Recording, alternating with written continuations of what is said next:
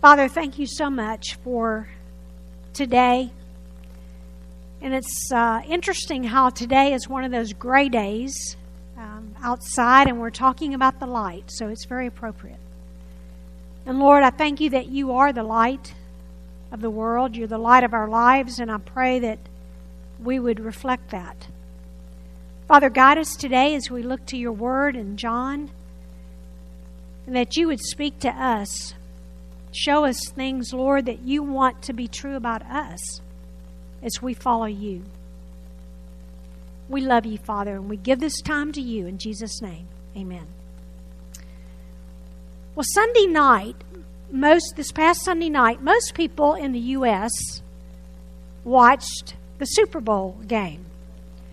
Now, I am probably the only person in the U.S. that didn't watch it because I didn't. Okay, there's some others that didn't. I did not watch the Super Bowl, not because I didn't want to, but because I had to work on a lecture for a certain Bible study that I'm teaching. So I had to spend Sunday night studying and working, so I did not watch it. And afterward, at the end of Sunday night, before I went to bed, I decided that I just would kind of go online and see who won. And then I was scrolling through my Facebook feed, and I started seeing some comments. And I thought, what happened tonight during the halftime show? And I just began to, I began to feel that, okay, I'm glad I didn't watch the game, especially the halftime show. And I still do not know exactly all that happened. I just know it wasn't exactly, it wasn't godly. And so, but what really grabbed my attention Sunday night before I went to bed is that I have a good pastor friend who lives in another state, not here in Tennessee, but a good pastor friend of mine posted on his Facebook page.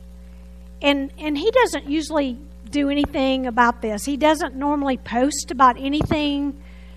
But he just wrote a short post, and I thought he said it well. And it really made me stop and think. He wrote, "Dear rest of the world, since many connect the West with Christianity, please know that the perverse halftime show you saw tonight has nothing to do with the gospel of Jesus Christ. Sad and embarrassing." That's all he said. And I thought, Lord, I have no idea what went on tonight, but I know enough to know that this disturbed believers. And then I heard more about it yesterday. People were talking about it, and it made me sad. I agree with what Brad said, sad and embarrassing. And the rest of the world don't associate this with Christianity. And so as I thought about this yesterday, let's face it, we live in a time where the world is dark. There is darkness everywhere. And I think Sunday night was a show of how dark our world has gotten. And we're living in dark times. We're living in times when people want to extinguish the light of Jesus Christ. So how do we live in these dark times? How do we live in this darkness? And as I was thinking about this lesson and praying through it, the takeaway that I came away with was just follow the light. And that's the challenge for me from this lesson and what I want to present to you. Follow the light. And so I want you to go ahead and turn in your Bibles to John 8. There was a lot in this week's lesson, and when I first wrote the lecture, I was going to do chapter 7 and 8 and 9, and then I ended up, just 7 and 8. Well, now we're just going to spend time basically in chapter 8. But this week we studied the second I am statement of Jesus in the book of John. The first one was the I am the bread of life that we studied a few weeks ago. And last week we studied another statement, but it wasn't the second one. It was down the road. It was the fourth statement that we studied last week. But we're backing up now, coming back to the second statement. And I want to break this statement down into 5 sections to help us understand more about the light that we're to follow. And so we're just going to look at the statement, the context. You don't have to write this down because I'll go through it again as we go through it. The context, the feast that was going on, the gospel, and the application. That's how we're going to move through this I am statement this week. And so we're going to start with the statement. In John 8:12, he says, I am the light of the world. He who follows me will not walk in the darkness, but will have the light of life. And then he made the statement, I am the light of the world, again in John 9:5. So he really makes this I am statement twice. Once in chapter 8 with a little bit more to it, and then once in chapter 9. And no matter how dark our world may seem, and it seems pretty dark right now, Jesus Christ is still the light that shines through the darkness. And we may wonder, are you still there? Are you still shining? I mean, it doesn't look like it. And I have to admit that I have not enjoyed this winter in Memphis. It seems like we have had a lot of just gray days. Do y'all feel that way, or is it just me? And last week, I remember Friday just looking outside and going, I don't even want to go to the grocery store. It's just gray. It's not raining. It's just, I hate the darkness. And you begin to wonder, God, are we ever going to see the sun again? Is the sun even there, or is it totally gone? But the sun is there. It came out Saturday. And it was like, oh my gosh, the sun. I don't know what to do with this. The house is bright. And so He is always there, even in this dark world. And we may not feel like we're seeing Him, but He is still there. And one day He is going to return in all of His glory. But until then, we follow the light until we see Him face to face. So that was His statement, I am the light of the world. The second thing I want to look at is the context, because the context is so important to what He is saying in this passage. The setting for this I am statement is in Jerusalem. It's during the Feast of Tabernacles. Another name for that is the Feast of the Booths. And the beginning of John 7, which is why I was originally going to even start teaching in John 7, but time-wise couldn't spend a lot of time there. But at the beginning of John 7, it tells us that He had been in Galilee. He had gone to the Passover, came back to Galilee, and He's in Galilee. But He left Galilee to come to the Feast of Tabernacles in Jerusalem. And when He first came to Jerusalem, He kept a low profile. He did not come publicly. He stayed in secret because He knew that the Jewish leaders were looking for Him because they wanted to kill Him. And they were like, where is He? Has anybody seen Him? Not because they were curious and wanted to hear Him, but because they wanted to arrest Him. But God protected Him because it wasn't His time to go to the cross yet. People were divided about Jesus. Some were saying, He's a good man. And others were saying, no, He's leading people astray. So there was division going on. And in John 7:14, if you have your Bible, just flip back to John 7:14. It says that when it was now in the midst of the feast, Jesus went up to the temple and He began to teach. And the Jews then were astonished, saying, how has this man become learned, having never been educated? And Jesus responded in verse 16, my teaching isn't mine, but His who sent me. He was saying God sent Him, and His teaching was from God Himself. He's basically saying, I am God. And that stirred up controversy, and the Pharisees sent officers to go seize Him and bring Him to Him.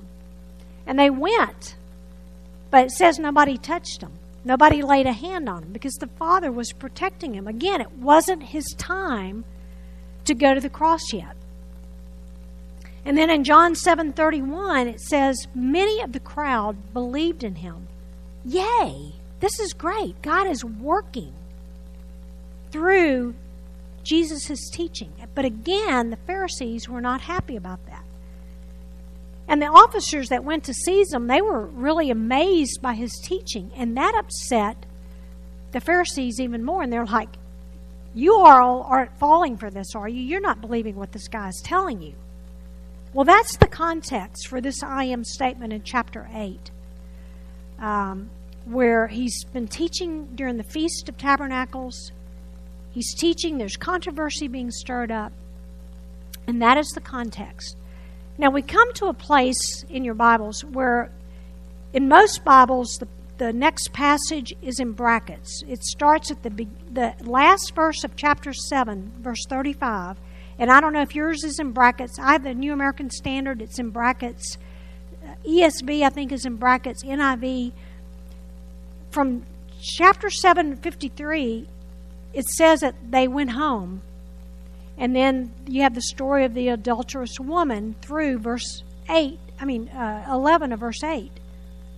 However, it's in brackets because almost all textual scholars agree that these verses were not part of the original manuscript of the Gospel of John. The earliest and most reliable manuscripts do not have these verses in the book of John. And so they believe that this was just oral tradition that was passed down over the years, and that finally a copyist later, somewhere down the road, a copyist thought, you know what, I'm going to put this in the book of John. And so he just inserted it there. Most of the scholars believe it happened. It's true oral tradition. It just probably didn't happen here. That's why it's in brackets, because it wasn't in the earlier manuscripts. So we're going to not spend time on the adulterous woman because I agree with those. If it wasn't in the original manuscripts, that's probably not where it belonged. And there's reasons for believing that too. One, it kind of breaks the story up. He's teaching, then they're outside, and then he's back teaching. And there's other reasons that make sense of why it doesn't belong there. So we're going to skip the adulterous woman and just assume it didn't happen at that time. So then the story continues from chapter 7, verse 52, where he's teaching and they're all upset. Nicodemus is defending him.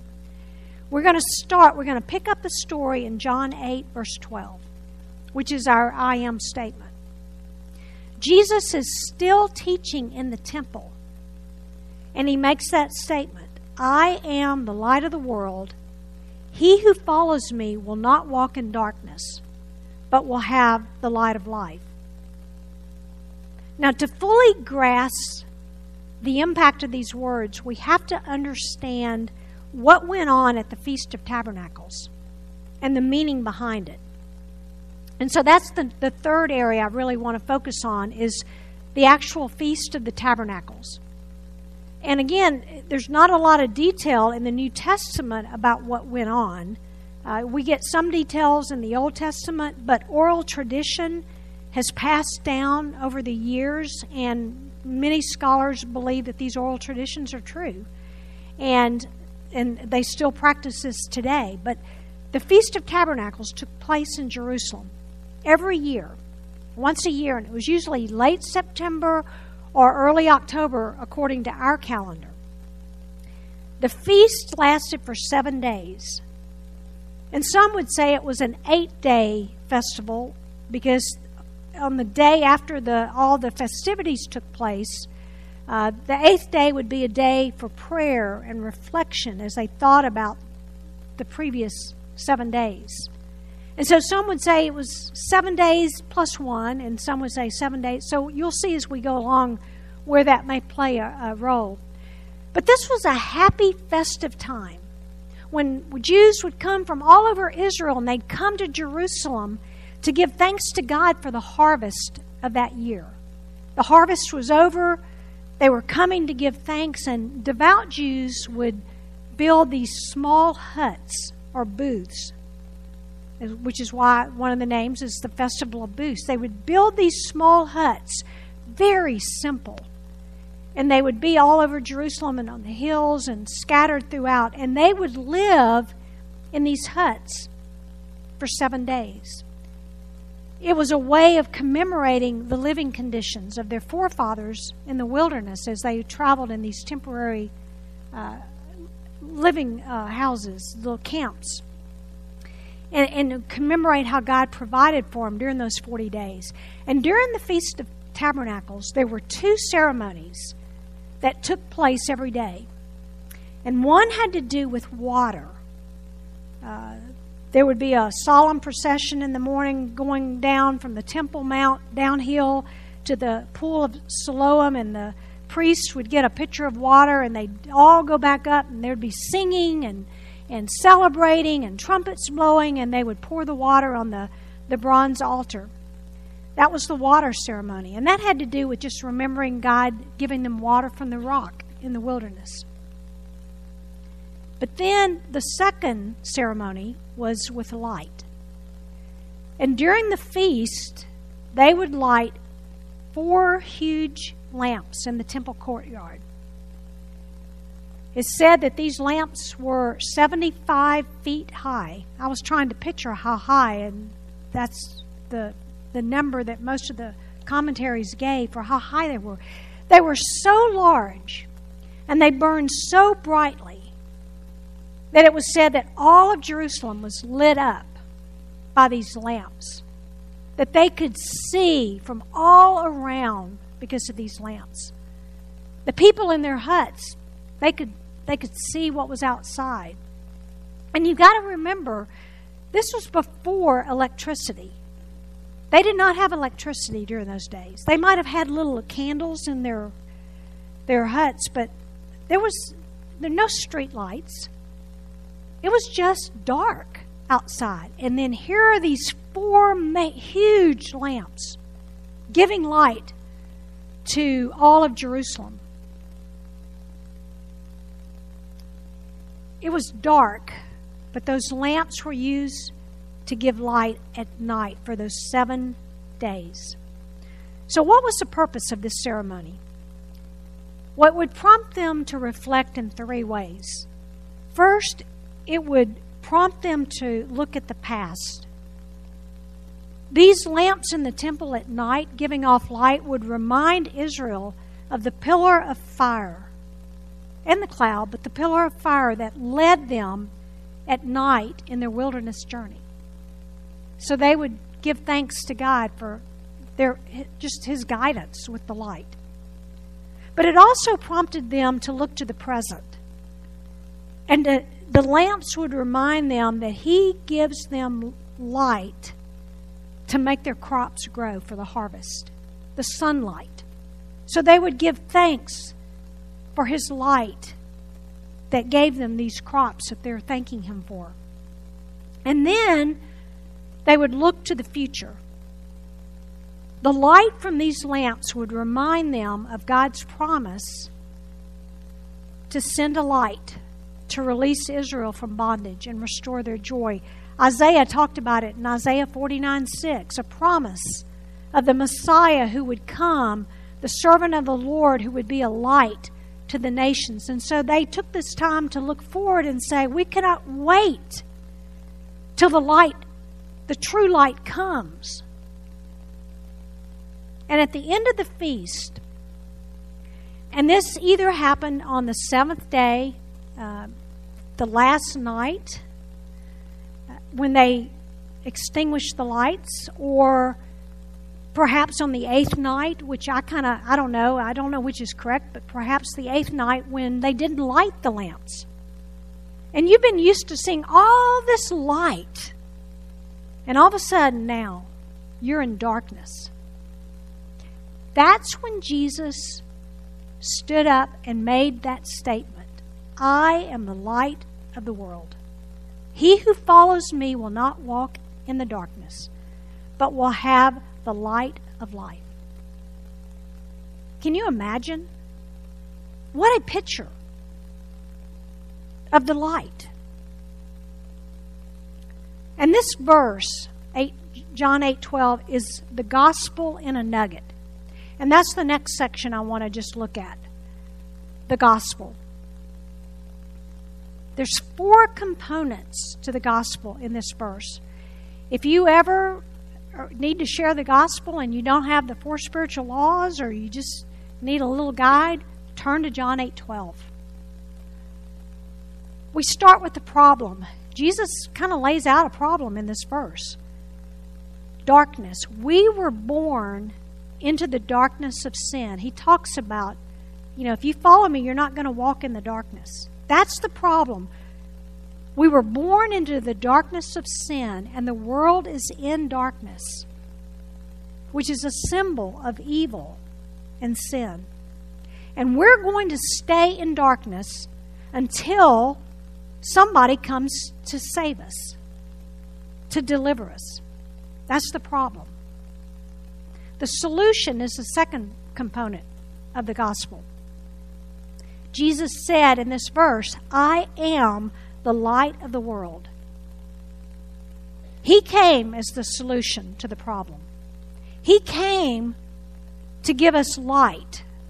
He would rescue us from darkness by dying on the cross to pay for our sins.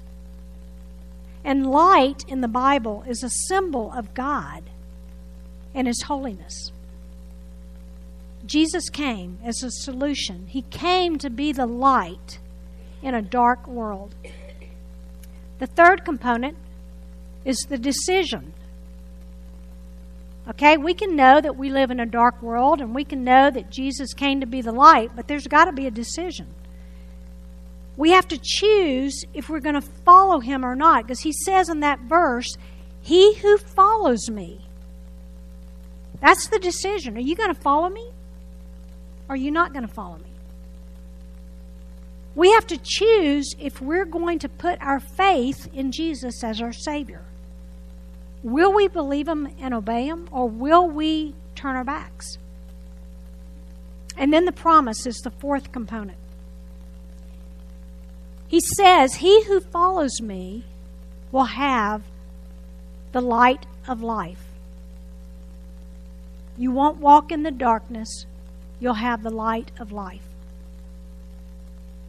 If we choose to follow Him, if we choose to put our faith in Him as our Savior, and this is the salvation, we will no longer walk in darkness, but we'll have the light of life, Jesus in us, and eternal life. That's the promise. This was a powerful statement because of the setting from which He spoke those words, where those lamps were shining and then they were not. And He says, I'm the light. You're waiting for the Messiah? I'm Him. The light of the lamps was a shadow of Jesus, the Messiah, the true light. It was just a shadow pointing to to the true light. And so He was saying, if you want the light, I am here. I am here. Follow me. Follow the light. And we begin following the light at the point of salvation. But we have to continue to follow the light every day as we obey and walk through sanctification. Well, we don't have time to look at John 9, which is the other statement, but Jesus repeated that statement again in John 9 after or right before He healed a blind man. He made that statement, I am the light of the world. And chapter 9 is really a case study of that statement. He said in chapter 8, I am the light of the world. And then He demonstrated in chapter 9 the light of the world at work when He gave that man sight. And the man followed the light. And he went around, he told others about Jesus. You study that. We just don't have time to really go into it. So the last thing I want to talk about is just the application. This is a lot of information. I was telling Bethany and Sharon, I feel like I'm teaching a seminary class today instead of preaching. Like Cole said Sunday, he was preaching and not teaching a seminary class. Well, I feel like today I've kind of done the opposite. But It always comes down to application. So what? We've learned about the festival. We've learned about things, but what are we going to do with it? And so there's just two questions that I want you to consider. And this isn't anything new or profound, just things I want you to think about. One is, are you following the light? Or are you letting the world distract you from the light? How do we keep following the light? What do we need to do to keep following the light? And I would say, stay in His Word. It is a lamp to our feet. That's why I love seeing you all at Bible study every week, because you're staying in the Word. That's the first way we keep following Him. But also stay in community with other believers, godly women who are going to hold you accountable. And when they see you straying away, they're like, wait, I don't think you should be doing that. And they're going to spur you on in your faith. And then stay on your knees in prayer and build that communion with Him. And stay dependent on the Holy Spirit to empower you. Because when you're on your knees in prayer, the Holy Spirit's going to guide you. John talks about that. He's going to guide you. He's going to direct you. He's going to convict you. You stay on your knees and you stay dependent on the Holy Spirit, asking Him to empower you to follow and keep following the light. That's the first question. Are you following the light? Are you doing the things necessary to keep you following the light? The second question, are you letting the light of Jesus shine through you in a dark world? Are you shining the light? Or are you hiding the light because you're afraid of what somebody might think if they know that you've got Christ in you? What does your light say? Several years ago, I was coming home one night from a meeting down in Germantown, and there had been some, on the way going to the meeting, actually, that before that, there had been some thunderstorms in Memphis. And I've learned in Memphis, when you have thunderstorms, there's always power outages. And so going down Germantown Parkway, the red lights were out. And I thought, that's not good. But I made it to the house, and we had our meeting. And then I'm driving up Germantown Parkway, and the traffic lights are back on. And I'm thinking, good, everything's good. And then I turned off of Germantown to go to my neighborhood, and the lights were on. But then as I got to the street that turned to before my street, it was pitch black, dark. And I thought, that's not good. There wasn't a light on in any house. There weren't any street lights. It was just black. And I pulled into my driveway, and I pushed the garage door opener just out of habit. And then it hit me that, garage doors don't open when there's no electricity. So I thought, okay, how am I going to get into my house? And I was trying to work out the plan, and I thought, okay, I'm going to go around to the front door, which is a good ways from the garage door. I'm going to go around, and then I thought, okay, now there's a lot of little turns I have to take because I had an alarm on. And I had like 30 seconds to get back to my alarm by the garage, but I had to come in, and then I had to go this way, and then I had to turn this way. And I thought, okay, I don't have a flashlight with me, and so I'm going to have to just kind of map out in my mind how to get there as quick as I can before the alarm goes off. So I go to the door, and I open the door, and you hear the beep, beep, beep, beep, beep, beep, and I'm shutting the door, and I'm running, and I'm thinking, okay, I think it's time for me to turn. And I did, and I went face forward into the wall. And I saw lights at that point. I really, literally saw lights. And I thought, I think I broke my nose. I thought, the alarm. And so I'm feeling my way to the rest of the way, and I finally get to the alarm, and I turn it off, and it's lit up because it's on a battery. And so I got the alarm turned off, and I have a flashlight, and I know where the flashlight is when things like this happen. And so I went in, I got it, and I sat down, and then I thought, you fool! You had a light all the time.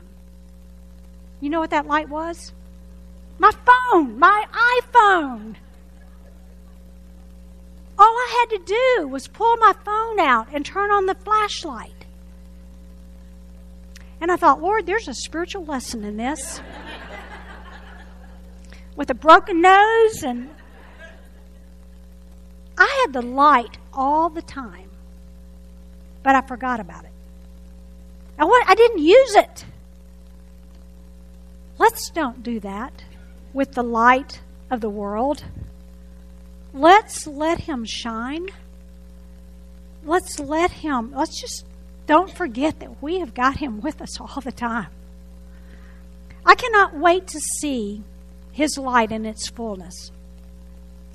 And the end of the book of Revelation describes the new heaven and earth and the new Jerusalem. I'm just going to read these. You don't need to turn there. But I'm going to close with these verses out of Revelation. In Revelation 21:23, John gave this description of the new heaven, the new earth, the new Jerusalem. The city has no need of the sun or of the moon to shine on it, for the glory of God has illumined it, and its lamp is the Lamb. And then Revelation 22:5, and there will no longer be any night, and they will not have need of the light of a lamp, nor the light of the sun, because the Lord God will illumine them, and they will reign forever and ever. I cannot wait to be in the light, and there's no darkness. But until then, let's follow the light that He's given us. Let's pray. Father, I thank You that You are the light and that You're always with us. But Lord, I pray that we would follow You, follow Your light, but that we'd also shine as lights. That we'd make a difference. That we would be that light to a dark world that's just going a different direction. Father, show us how You want us to really take this lesson and live it out in our lives. And we pray this. We want to thank You for this meal that we're about to have. I pray for just a sweet time of fellowship. And Lord, thank You for coming to this earth and being the light of the world for us. In Jesus' name, amen.